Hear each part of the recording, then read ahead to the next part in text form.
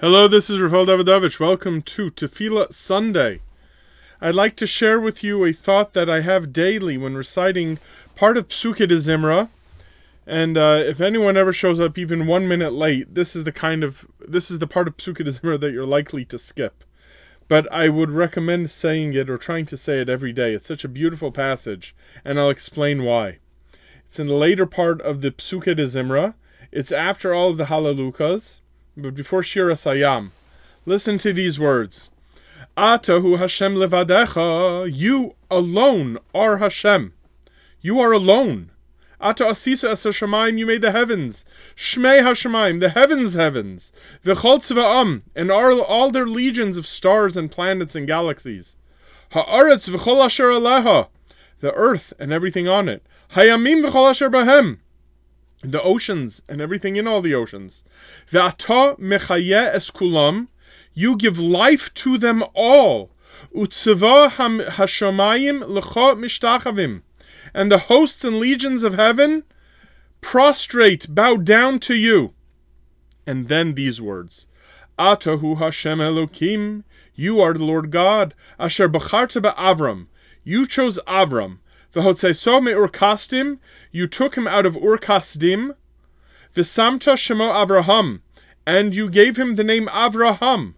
Umatzasa es levavonem lefanecha. You found his heart to be loyal to you. V'charos imo habris. And you made a covenant with him.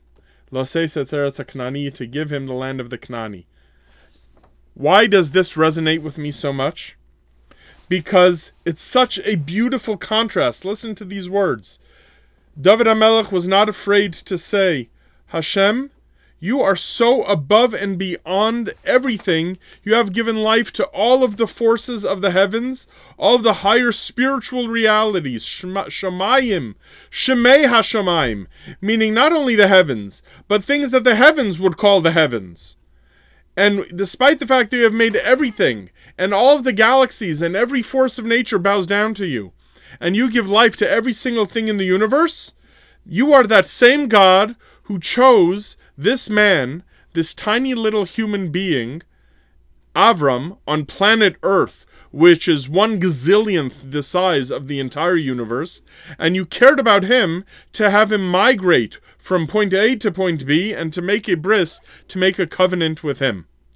This passage is our argument to those who make the claim, why do you think that that God cares about the little old things going here on planet Earth? He has bigger things to worry about.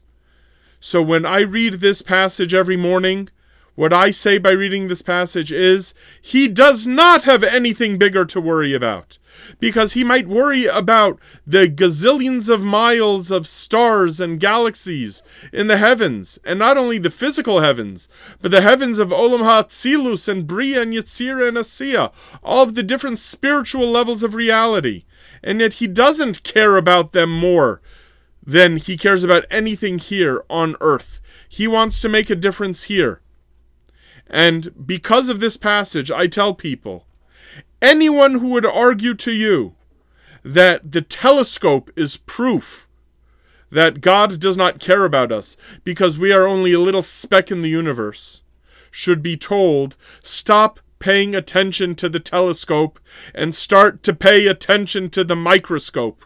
Because if the telescope has convinced you that God has bigger things to worry about, the microscope is there to tell you that God cares about the smallest possible particle in the universe, that it has its own laws and it has its own function and it has its own science and it has its own purpose.